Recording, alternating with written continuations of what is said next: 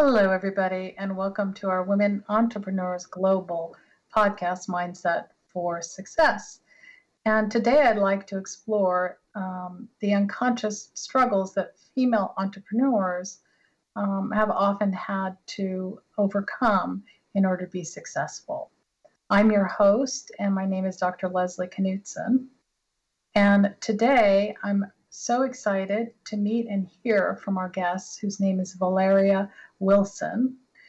And Velera is a true leader in the community of women who are empowering our future women entrepreneurs. She's also authored a book recently called I'm Absolutely Worth It, which I think gives you an idea of her drive and to inspire and to motivate women. She's also been a prolific women's issues writer for Thrive magazine and has recently written a guide on the 6 steps to negotiate the salary you deserve without letting fear override. Velera has also had a really successful long career as a leading marketing strategist for 20 years. So please welcome our distinguished new guest for today, Velera Wilson. Hello, thank you so much, Dr. Leslie. And yes, you got it. It's Velera Wilson. I'm excited to be here today and talk with your audience about my upcoming book, You're Absolutely Worth It, and some of the things that I've seen in my career and personal life as it relates to ambition and confidence. Great. Sounds wonderful. So today I wanted to talk a little bit about the difficulties that I see in terms of successful female entrepreneurs. You know, I think oftentimes business acumen is sought after as something very critical in terms of being a successful entrepreneur, but oftentimes I find that we rarely talk about the psychological challenges that women often face to achieve their success as entrepreneurs. And I like to refer to these as the unconscious struggles. And some of these would be the struggles that can create doubt, can also undermine success, and also destroy self-confidence.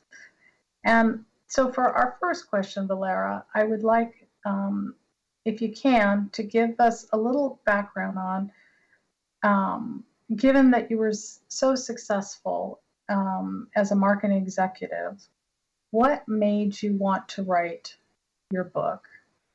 And was that somewhat of a risk for you? Not to mention a big shift in terms of coming out of marketing and into being an author.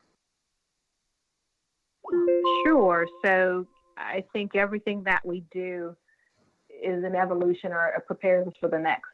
And so for me, the book is an evolution and progression of my own life and journey as a professional woman in corporate, as well as in my personal life, and the experiences that I've had and collected along the way, the struggles I've had, the learnings, all of that has really led to me to write the book around or about releasing self-doubt and embracing confidence and owning our yeses as women.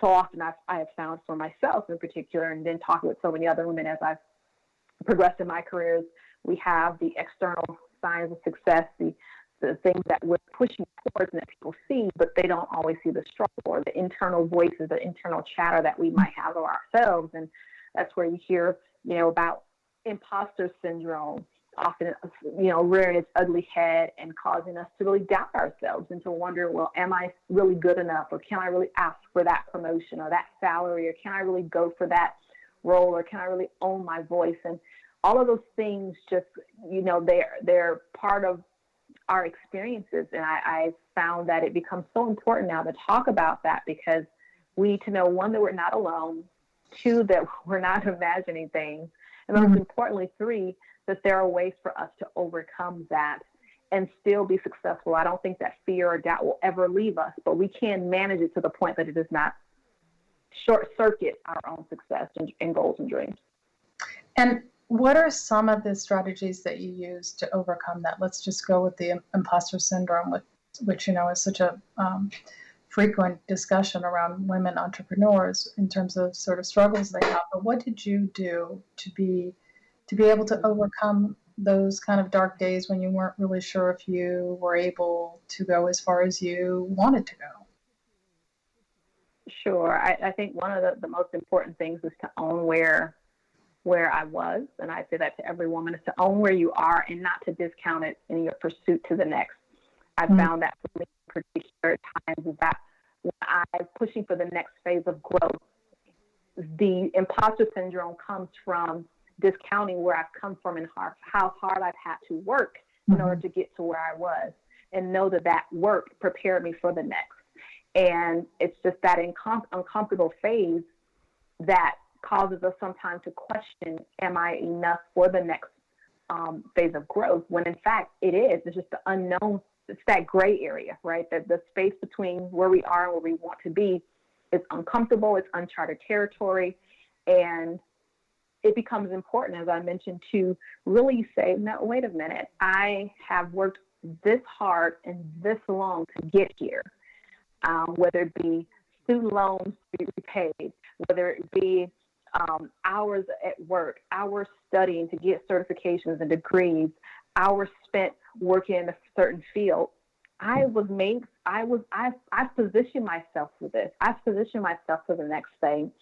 And to own that and let that be the platform from which you stand with confidence, and that I stand with confidence to say, yes, I have room to grow, but I also have worked to get to where I am, and it's positioned me for where I want to go.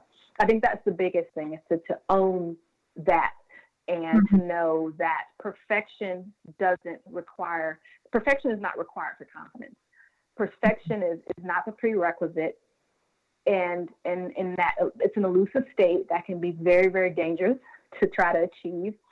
And if we can't wait to be confident until we feel perfect, we can't wait to be confident till when we get that next title. Confidence starts today. And it starts with owning the value that we bring and deliver today, because what we know, no matter how little we think it is, it's always something that someone else needs. When we were hired, whether it be an analyst role, entry-level role, we were hired for something that we know how to do. And whether that be, again, analyst or VP role. So own what you know right now. Value that. So I also with confidence. Excuse me. And I think you're also talking about how important it is to really celebrate the small wins and take those on board and really let them sort of define you in the moment in terms of what a great step forward you've made. And yes, there are other challenges down the road, right? But for right now, exactly. you've got this win. That's right. That's absolutely right. And I think that's really important, and certainly something, I guess, that you could mentor to other women coming in who think they have to be perfect, as you said, all at once. Nope, no one's arrived. Probably not. So let me ask you, it's sort of in the same ballpark, let me ask you a little bit about the guide that you wrote on steps that women can take to ask for a raise while not being overcome by fear. So asking for money, whether you're a female exec or raising capital as an entrepreneur negotiating term sheets, can be scary. And I wonder, in your experience, why do you think it's so hard for women to ask for what they feel they deserve? And have you ever done that yourself? If you could share that. Oh, yes. I just literally was having a conversation with a woman today about a position, and she and I are talking about how salary conversations are very difficult for her to have, and she said something that I just consistently hear so many women say that I've said is, well, am I being too greedy? If I ask for this, will I make it an uncomfortable conversation? Will they think I'm just, all about me? And so it really becomes almost this community mindset to our own personal well-being. And I don't know, maybe sometimes that happens from just how we were nurtured as women to be community minded. It's about, let's play together with dolls. Everything is community minded. Maybe men aren't always, they're throwing rocks at each other. Everything that they do is usually very competitive. So it becomes all about them winning a lot of times. And so I think it's cultural. I think it's personal experiences. And I think those two combined, and then our own personal sense of self-worth.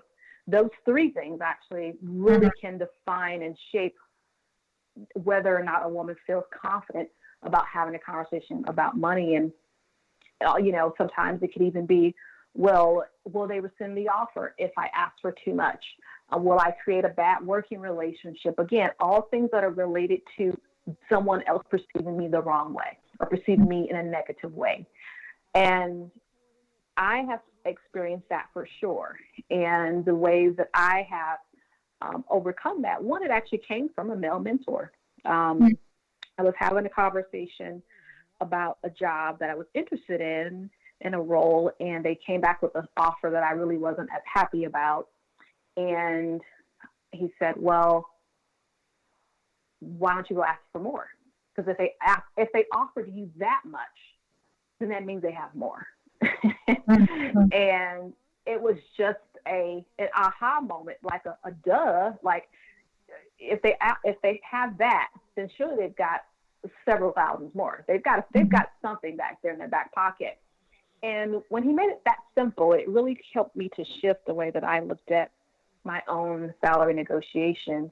Not only that, but I had to really go through the process of understanding from an HR perspective that oftentimes the highest salary is not offered. Most of the time they expect you to do some type of negotiation. So there's wiggle room, right? There's a lot of ways to come to a favorable end and a mutually beneficial situation. And the other part that I always like to say is that it's important. Most of the time I find that the confidence or lack thereof also comes from lack of knowledge, is that sometimes the information, we don't necessarily have the information, the arsenal of information to say, this is really what the salary commands. And so I often tell, women that, in the situation of negotiation, to really do a couple of benchmarks, to find out as much as possible, what is the role in that industry at that level with your types of years of experience command. And then you make it about that. It's not, Velera is worse than, although I do believe that really at this point. If that's the struggle, it becomes, well, for someone with my skill set and qualifications in this industry, the market rate is this. And it becomes that kind of conversation about, like, it's not just me saying this is the industry that's saying it. So I have the data points, I have the information that support my rationale for why I should be asking for this amount of money. And I find that when you can make it about that, it lessens the fear, it lessens the trepidation or the tentativeness, because you realize I'm not just making this number up. I'm really referring to something else. But of course, there's situations where you don't know the number, and you do have to try to search around and get information. In case where it's being an entrepreneur, if you can't find the information, it's also sometimes it has to be market tested. Start high, work to the middle, right? And that's just negotiating 101. And I think it's just something that you have to kind of work through, honestly. And I think also what you're saying is it's a little bit like informed consent in terms of being able to really know what the data is on the job that you're looking at. And right, if you make it concrete and not about you, like, here are the numbers for this job, and this is what you can expect to get in terms of money, then it kind of takes away the feeling of greed, and or, oh my gosh, I must not be worth it. As you said, it sort of brings it into a place that's, I'm going to say, more neutral and not about you as much. Oh, absolutely. It becomes very neutral. And I've done that in situations where if there were a contract on, and I was doing some contract work, for example, with someone, and I factored in my hourly rate, and I usually ask, well, this is how many hours I'm estimating that I'll have to do the work, and this is my hourly rate. And so based on that, this is what that number is. And they usually will understand, oh, okay, got it, absolutely, right? So Mm-hmm. there's education on both sides. Sometimes people are lowballing you because they just don't know the amount of time that it takes to do what you do. That's where you have to educate them as the expert on you. And there's times where, they're lowballing you because they just think they can. And then that's where you also have to educate them on the expert of you and say, well, that's not going to work for me because this is what the market rate says I should be commanding. And I know that you want me to bring my best here. And so in order to do that, this is what it's going to require for me to be here. So knowledge is power, right? It's really being able to have it gosh. and go forward. And that's part of the way to build self-confidence, because you've done your work and you know what's out there in terms of what you can be paid. And I think money's difficult, as I know but in terms for women, that it's really nice to be able to have some concrete, not about you steps to overcome that. So I appreciate that. I think that's really helpful. Let me ask you another question. I know you're particularly focused on helping underrepresented women.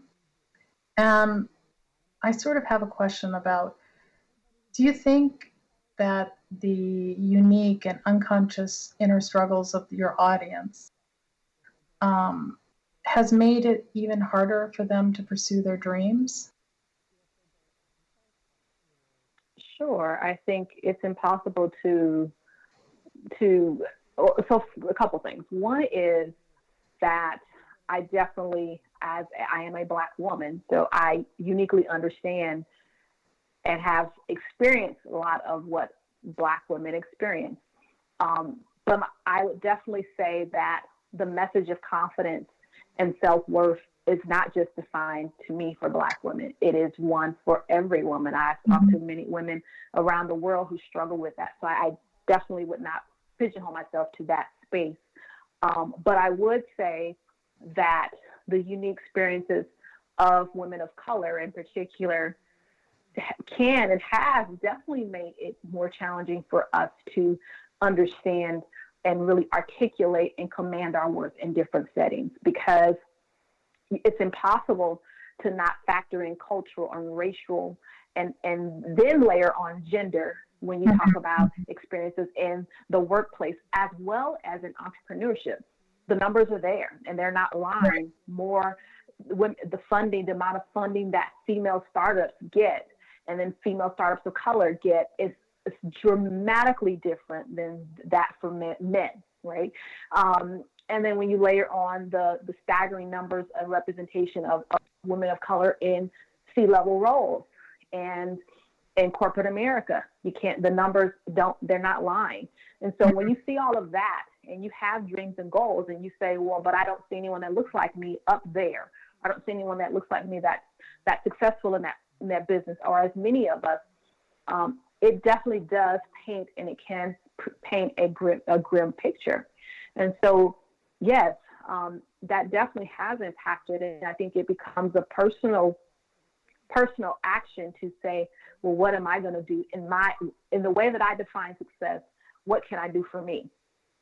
And what have you what done? Can I do to? And what have you done to do that? And what have you done to do that? I mean, I think one. Go ahead. No, I just wondered in terms of what have you learned sort of in your career to be able to say, I'm going to do the best that I can and overcome the fact when I look around me, I don't see anybody like me. How can you build, I don't know, actionable ways to go forward? Sure. I think the one thing is I call it owning my yes. I can't control what you say to me, but I can control what I say to myself. And so it becomes really, really important, I think, and for me and any other woman that takes action for herself, is to really look at the situations that she's in and says, is this mutually beneficial? Mm-hmm. Does this situation, does this role, does this entrepreneurship, situation, does it really work for me? And how do I make it successful for me? And oftentimes, it may look dramatically different, or it might look different. For example, If you think about a lot of women of color in corporate America, and I look at myself and I say, okay, am I being celebrated where I am? Am I being supported where I am? If I'm not, why am I still there? Because if I bring value, that I need to be it's really important for me to recognize for that value. So let me go where I can be recognized for that value. And so that may involve moving around at different companies, right? And to make your own progression. But I think it's very subjective to every woman, and she has to track her own success as she sees fit. But then there's also a lot of women, that are in corporate that have opted to say, I'm going to be my own CEO. I'm going to start my own business for that very reason, because I'm not celebrated here. And then in the cases where it is, you're an entrepreneur already, it's around connecting to the sources of energy and support for yourself. And I'm thankful that there are so many organizations that are starting to support female founders, angel investors, and that sort of thing. Obviously, definitely not as many as, counterparts have, but they're rising up. And so it becomes really, really important to connect to those, because there's always going to be noise about what you don't have. Now, it becomes really important to be intentional about connecting to the information and the sources of inspiration that say yes to you.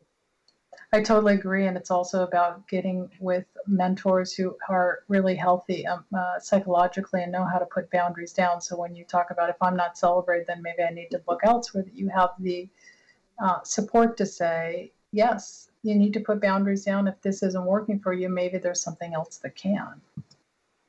Yes, and it absolutely has happened for me in situations that I think you bring up a really good point. Is so often I have found that at times, if we're so focused on one way, if we're focused on I have to stay at this organization, they have to see my value, and you keep draining your energy trying to prove to them that you're worth whatever it is that you see that you are, dedicate that same, if not more, energy to develop your relationships outside of that.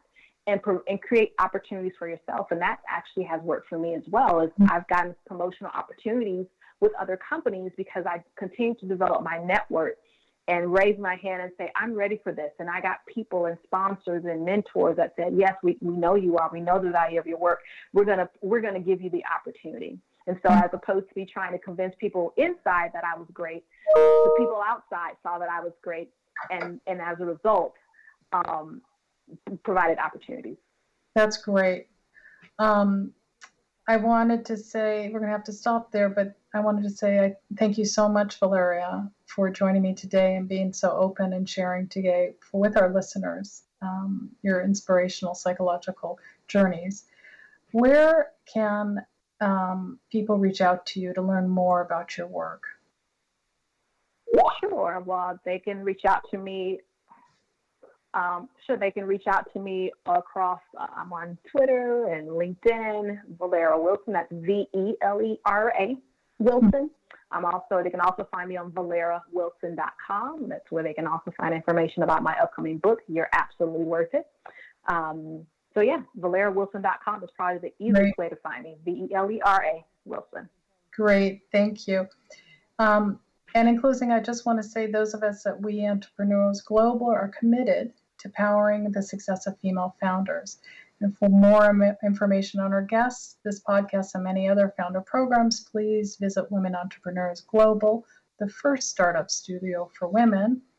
And remember, part of helping young founders move ahead is for us to facilitate an open and non-stigmatizing dialogue about common unconscious struggles, such as the fear of failure and that loud, chattering internal critic. Tune in next week for more Mindset for Success. I'm Dr. Leslie Knudsen, and you can drop me a line at drleslieKnudsen@drleslieKnudsen.com. Thanks so much, Valera. I really appreciate you being here.